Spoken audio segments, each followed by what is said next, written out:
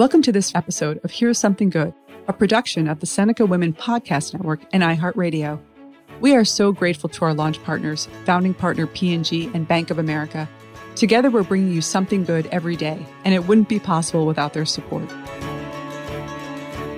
Each day, we aspire to bring you the good news, the silver lining, the glass half full, because there is good happening in the world, everywhere, every day. We just need to look for it and share it. Here's something good for today. Happiness may seem elusive right now, but it turns out that even in these challenging times, it is possible to experience. And what's surprising is that what generates happiness may be different than what we think. In fact, the current situation, as difficult as it is, may offer us a new way to think about happiness, one that may be longer lasting. We're going to share with you some simple practices we learned from a happiness expert about how to pursue happiness in this moment.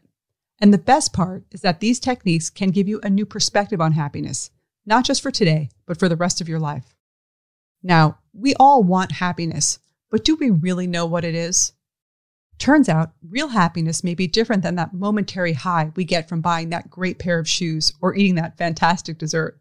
Not that there's anything wrong with that. Turns out it might also be different than that perpetual smiley face emoji on our phone. Often what we refer to as happiness is actually an emotion closer to pleasure, something that correlates more with need reduction. Philosophers throughout the ages and recent research, however, points to a different type of happiness, one that's longer lasting, that's a consequence of finding meaning and contributing to something greater than yourself, like helping others. This approach tends to create a halo of happiness that lasts well beyond the moment. In this sense, happiness becomes a lifestyle, not an endpoint. We talked to Emiliana Simon-Thomas, the science director of the Greater Good Science Center at the University of California, Berkeley, and co-instructor of the Science of Happiness course. Here's what she had to say. I define happiness as an overarching characteristic of one's life, and it is described as feeling good most of the time, being able to handle life setbacks in a graceful and forward learning manner, and being well connected, feeling like you trust other people. The mistake that people make is thinking that happiness means pleasure, or that happiness means cheerfulness or enthusiasm or gratifying a desire, when in fact those are positive emotional states. Now, positive emotional states matter, but they don't equal happiness. And if we seek happiness by trying to string together a perpetual sequence of positive emotions, we actually feel less happy. I think many of us are struggling, particularly those of us who are not on the front line, who are not considered essential because we're not out there actually actively finding the vaccine or treating people who are suffering. There's a sense of guilt or shame around our inability to be of service.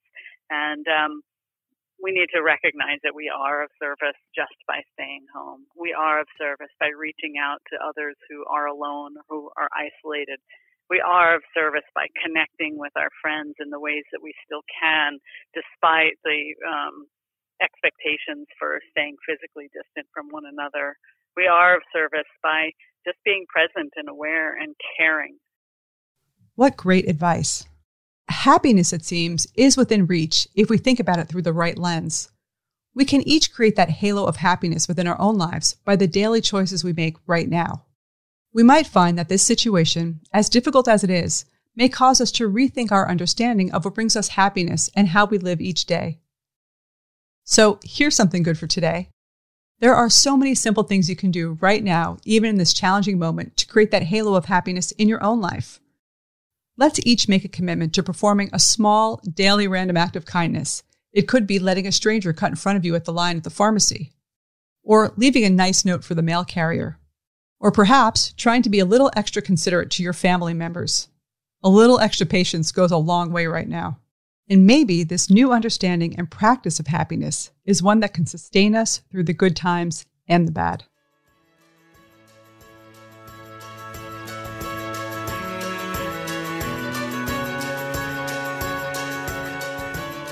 We're so grateful to Bank of America for supporting Here's Something Good, and for supporting organizations across the country who are on the front lines addressing medical response capacity, food insecurity, access to learning, and providing support to vulnerable populations. Thank you for listening, and please share today's Something Good with others in your life. This is Kim Azzarelli, co-author of Fast Forward and co-founder of Seneca Women. To learn more about Seneca Women, go to senecawomen.com or download the Seneca Women app, free in the App Store. Here's Something Good is a production of the Seneca Women Podcast Network and iHeartRadio. Have a great day.